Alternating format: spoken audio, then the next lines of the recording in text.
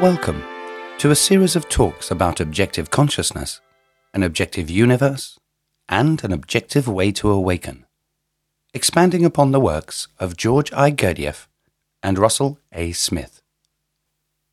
In today's podcast, I will share with you how, with correct information, the journey to enlightenment is not as difficult as we have been led to believe. It is a simple journey from hydrogen to higher centers, which is thoroughly described in Russell A. Smith's book, The Blueprint of Consciousness. A journey that took 13.8 billion years to set up, 10 years to discover, takes 8 days to comprehend, and only 15 minutes to acquire. It has been described by many as the crowning achievement of creation, as it shows each and every one of us how to reach our potential. Since the dawn of our existence, we, as human beings, have been searching for a proven way of doing just that. However, our efforts were mostly thwarted by speculation, conjecture, and guess, which, unfortunately, did not take us towards the desired aim, but further away from it. That is, although some had walked the path of enlightenment, they were unable to find a way of showing others how to do the same. And as such, those who followed them ended up distorting their work, not because they wanted to, but because it was law conformable that they did. Fortunately, something outside the norm finally occurred. Russell A. Smith found a proven way. When he did, he began taking others on the journey. It was amazing. He would invite them into his home and meticulously guide them through his first book, Gurdjieff, Cosmic Secrets, until they saw and understood everything that they needed to comprehend. After which, he would show them how to awaken. Russell would often tell them, "It will be easy for me to take you on the journey, because all I need to show you is some simple rules and laws that create the same proportional matrix in everything, from hydrogen to higher centers." Here are some of the questions posed to Russell about the journey and his answers. Student: You said that the journey to enlightenment was the journey from hydrogen to higher centers. Would you explain? Russell: Sure. The universe began with hydrogen, the smallest atom. Hydrogen has one proton in its nucleus, which has a positive charge, and one electron in its electron cloud, which has a negative charge.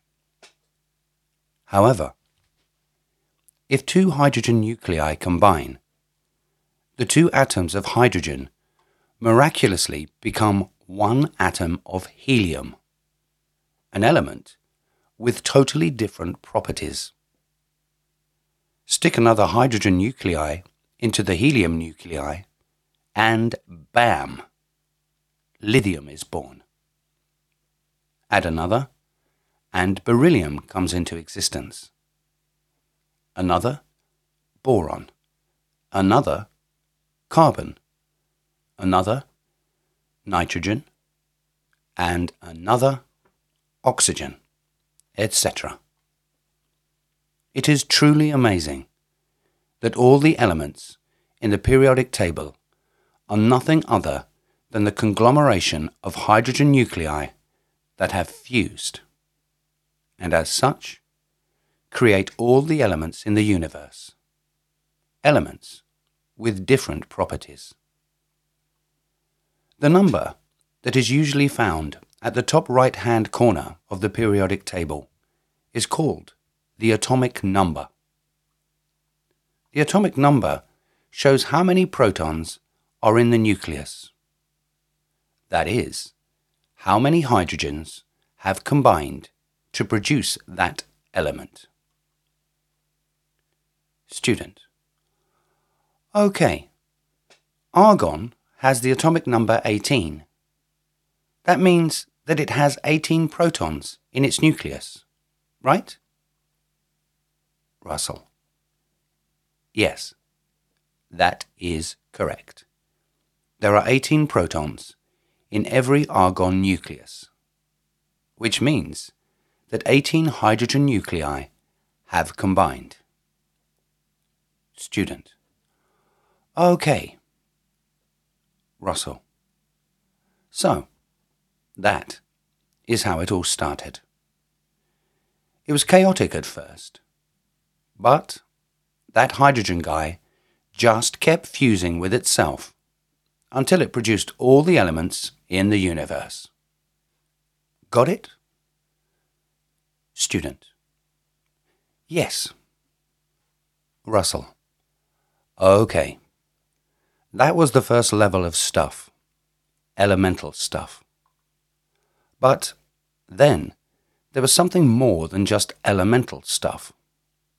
Next came molecules. Molecules occurred when a likened number of negatively charged electrons clustered around the positively charged protons that were in the nucleus of those elements. Enter some rules and laws about electron configuration. Atoms have what are called shells that contain the electrons. The shells have up to 4 orbitals that hold either 2, 6, 10, or 14 electrons. The orbitals are at different energy levels, which fill from lowest to highest. When a shell is full, an inert gas is created. It seems that all elements wish to be like inert gases. Why? Well, because inert gases' shells are full, and as such, they are stable. The elements who are not stable will seek to become stable by sharing their extra electrons with other elements in an attempt to complete their outermost orbital. There are other rules and laws, of course, but that is the basics. Because of that, a myriad of molecules came into existence that all have different properties and are nothing like the elements from which they came. What? Sodium and chlorine make salt? Student: So, the electrons in an unfilled orbital of an unfilled shell combine with electrons in somebody else's unfilled orbital of their unfilled shell and create everything beyond the elements? Russell: That is correct. And it all happens because of rules and laws. In my periodic table, the outermost orbitals and the electrons in them are shown in tiny blue numbers above the name of the element, which is called the electronic configuration. The electronic configuration always begins with the symbol of the inert gas that was at the end of the previous row, which is then followed by the names of orbitals in the shell that are currently filling, as well as the number of electrons in them. For instance, aluminum has 2 electrons in the 3s orbital and 1 electron in the 3p orbital. And since it follows the inert gas neon, aluminum is labelled Ne3s2 P1. Boron is preceded by the inert gas helium, which has 2 electrons in its 1s orbital. Likewise, boron has 2 electrons in its 1s orbital, but then adds electrons in 2 orbitals beyond that. It adds 2 electrons in the 2s orbital and 1 electron in the 2p orbital. And as such, boron is labelled He2s2 P1. Therefore, the first thing to know about an element is its atomic number, which will tell you how many protons and electrons it contains. The second thing to know about an element is how many electrons are in its outermost orbital, because it is the number of electrons in its unfilled outermost orbital that determine its properties. Oxygen is labelled He2s2 P4. It is followed by the inert gas neon, which is labelled He2s2 P6. That means, in order for oxygen to feel full, oxygen needs 2 more electrons, whereas hydrogen is labelled 1s1.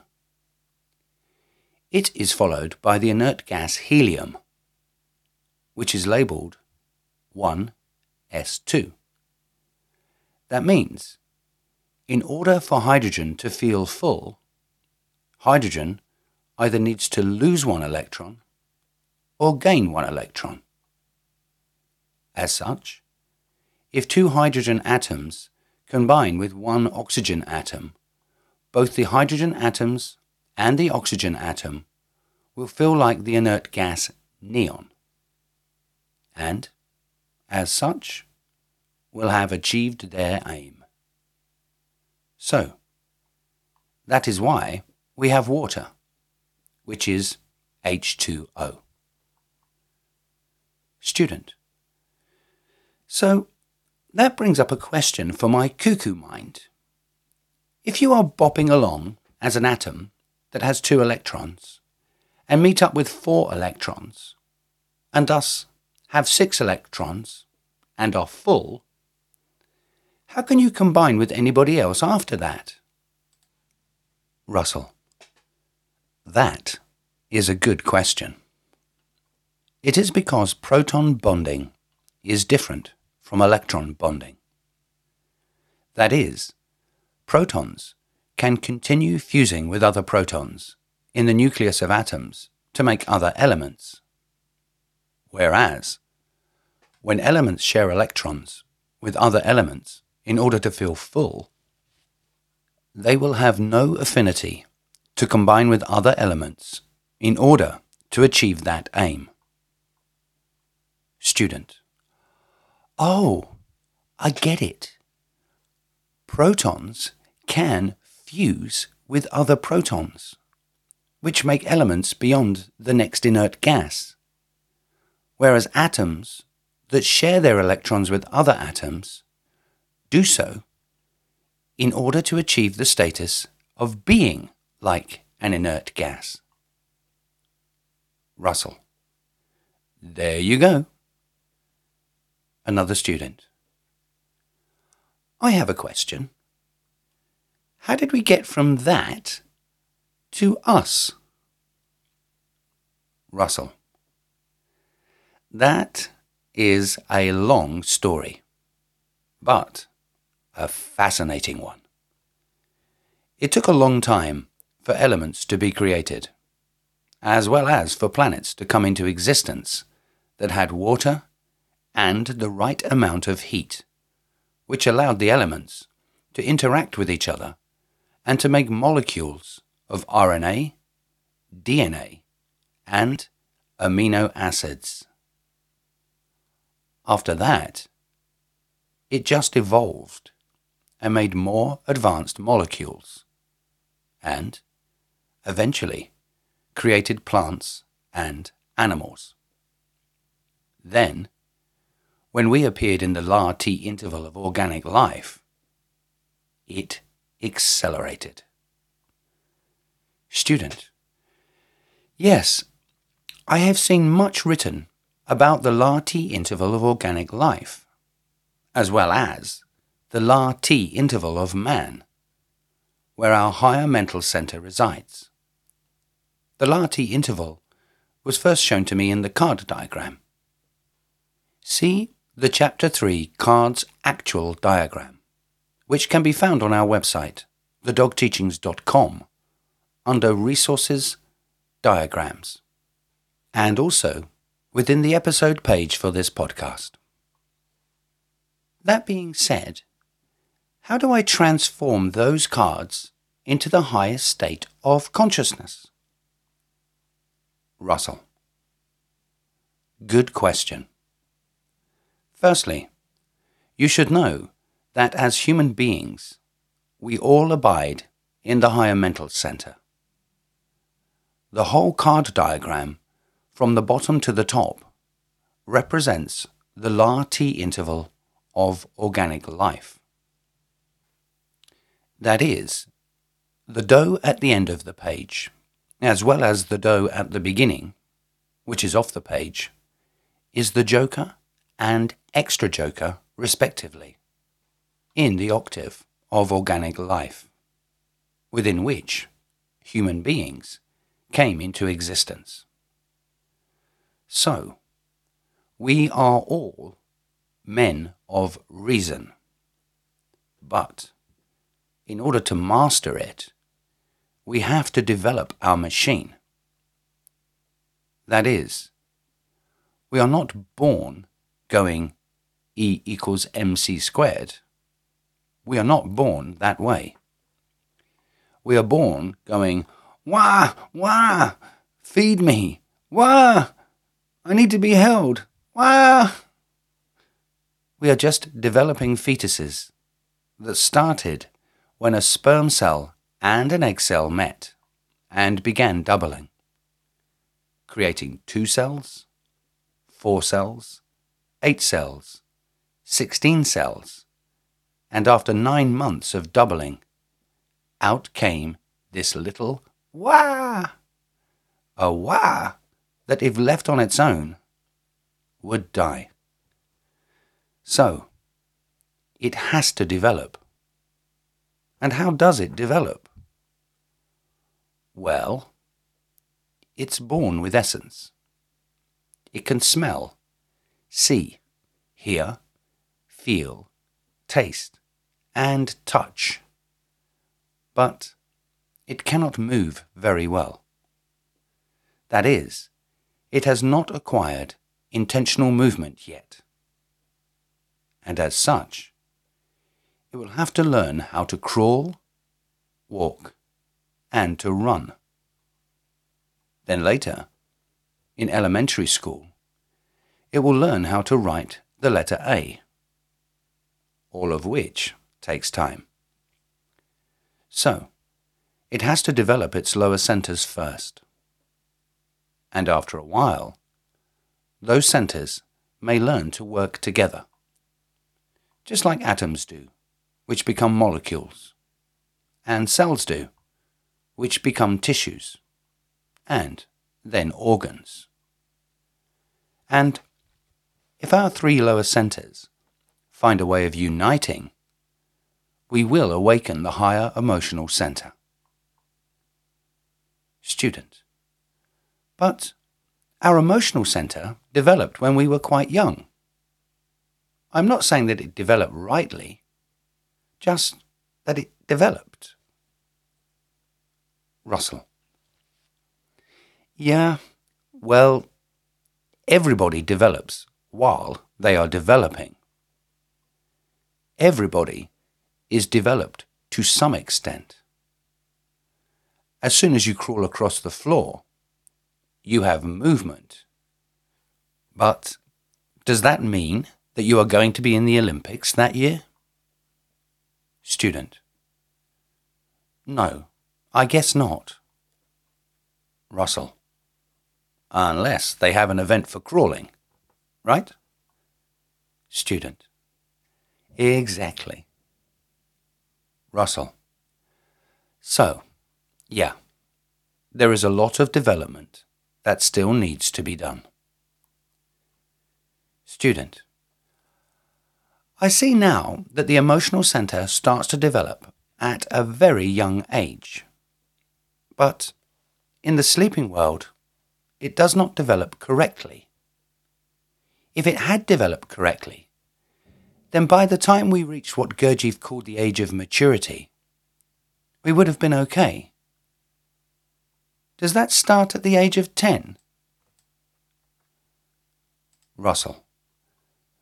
Well, the time of its beginning differs in both boys and girls, as does the time of its maturity, which roughly corresponds to the age we leave home and head off to college. Student. Right, then somewhere along that line, if we were in a right world, we would have developed a right conscience. Russell. Yes. At maturity, we would have developed a right conscience, and, as such, would have awoken. Student. We wouldn't have negative emotions and do stupid stuff. Russell. There you go. Student. And we would see the world with beauty, as it should be. Russell. That is right. And the centres would have come together naturally, which is how it was supposed to be. Just like cells coming together and becoming tissues, and tissues coming together and becoming organs.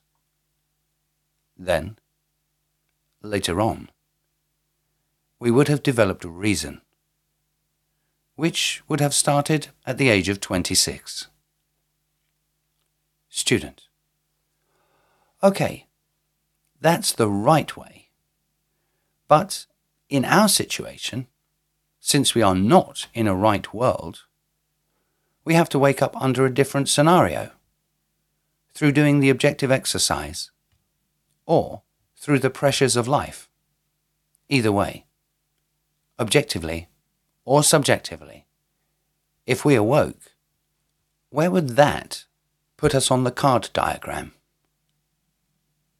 Russell. In the higher emotional centre, the extra joker, which has 3 unified parts, the medium-sized ace of diamonds, ace of clubs, and ace of hearts, and 9 parts of parts. The smaller-sized jack, queen, and king of diamonds, jack, queen, and king of clubs, and jack, queen, and king of hearts. Student. Okay, what do we do then? Russell. Then we reach back to the intellectual centre and purge it, because it has acquired many false beliefs that need to go. Student. Okay, we purge all that and get it all cleaned up. Then what? Russell. Well, then we move up to the mechanical part of the higher mental centre, which requires a developed intellectual centre. That is why we do memory work. The mechanical part is represented in the upper story by the medium-sized ace of spades and its 3 parts of parts, the smaller-sized jack, queen, and king of spades. Student. The little face cards of spades. Russell. Yes, the little face cards of spades, which represent the mechanical part, the emotional part, and the intellectual part of the mechanical part of the higher mental center. However, they can't take their rightful position if they have wrong data. But with correct data, they will become the beginning of reason. Student: Wow! I got it. Russell: In addition, when the higher mental center begins to function, reason will reach back to conscience, to the higher emotional center, and cleanse it, allowing the higher emotional center to surpass reason and become impartial, which is located in the emotional part of the higher mental center.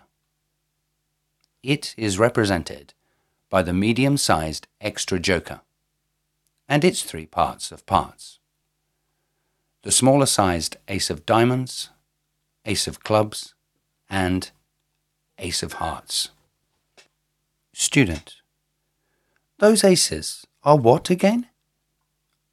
Russell: The emotional part of the higher mental center, impartiality, which appears because reason reached back and helped the medium-sized ace of diamonds, clubs, and hearts take a higher position. Student: So, where again is our I? Russell: In the spades, in the mechanical part of the higher mental center, where reason resides.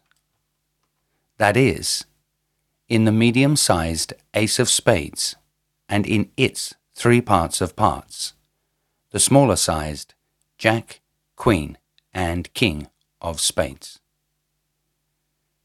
Student: And where is the am?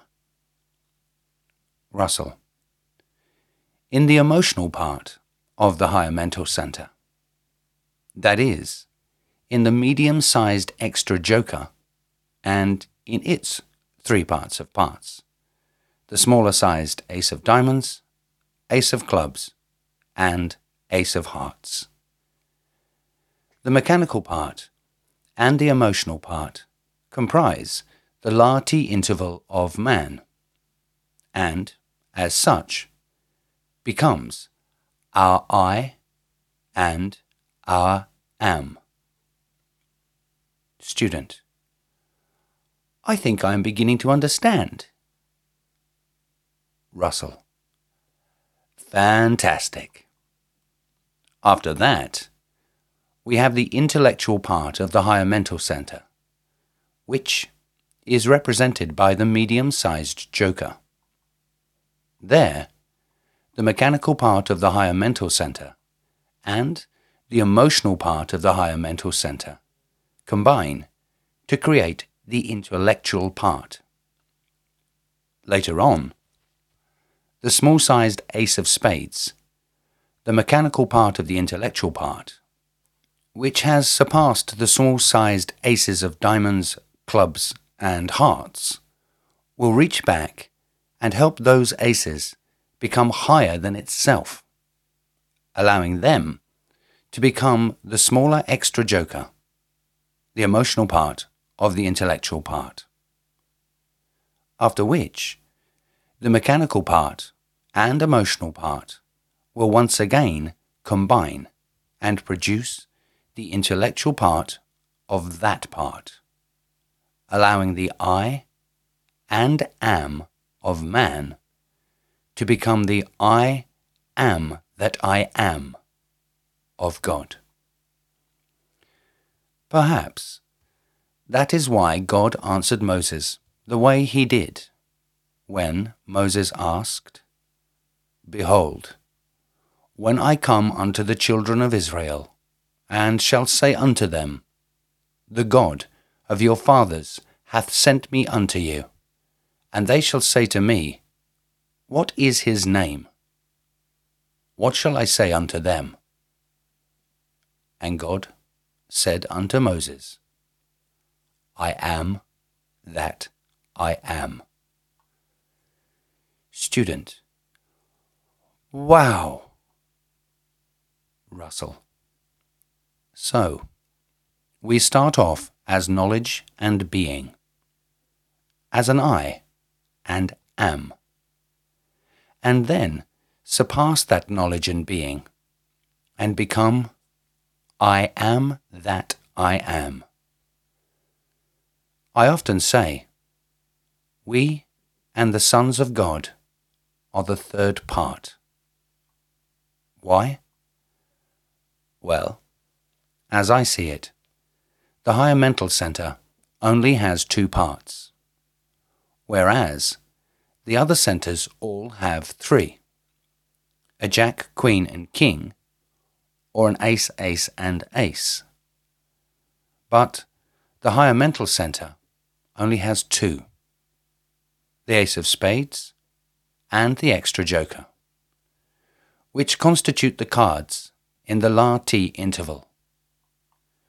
We already said that those parts represent our I and our am. The third part of our higher mental center, its intellectual part, is produced when the I, the ace of spades, and the am, the extra joker, combine into I am that I am. And as such, we go beyond being men and become sons of God. Thus, we and the sons of God are the third part. Student. Wow, Russ, that is just amazing. I now see the La-Ti intervals and the cards which represent them. That being said, I also see what lies beyond the La-Ti interval, and as such, I am going to accelerate my memory work, as I wish to attain the spades in the La-Ti interval as quickly as possible. Another student. When you say combine, what does that represent? Russell.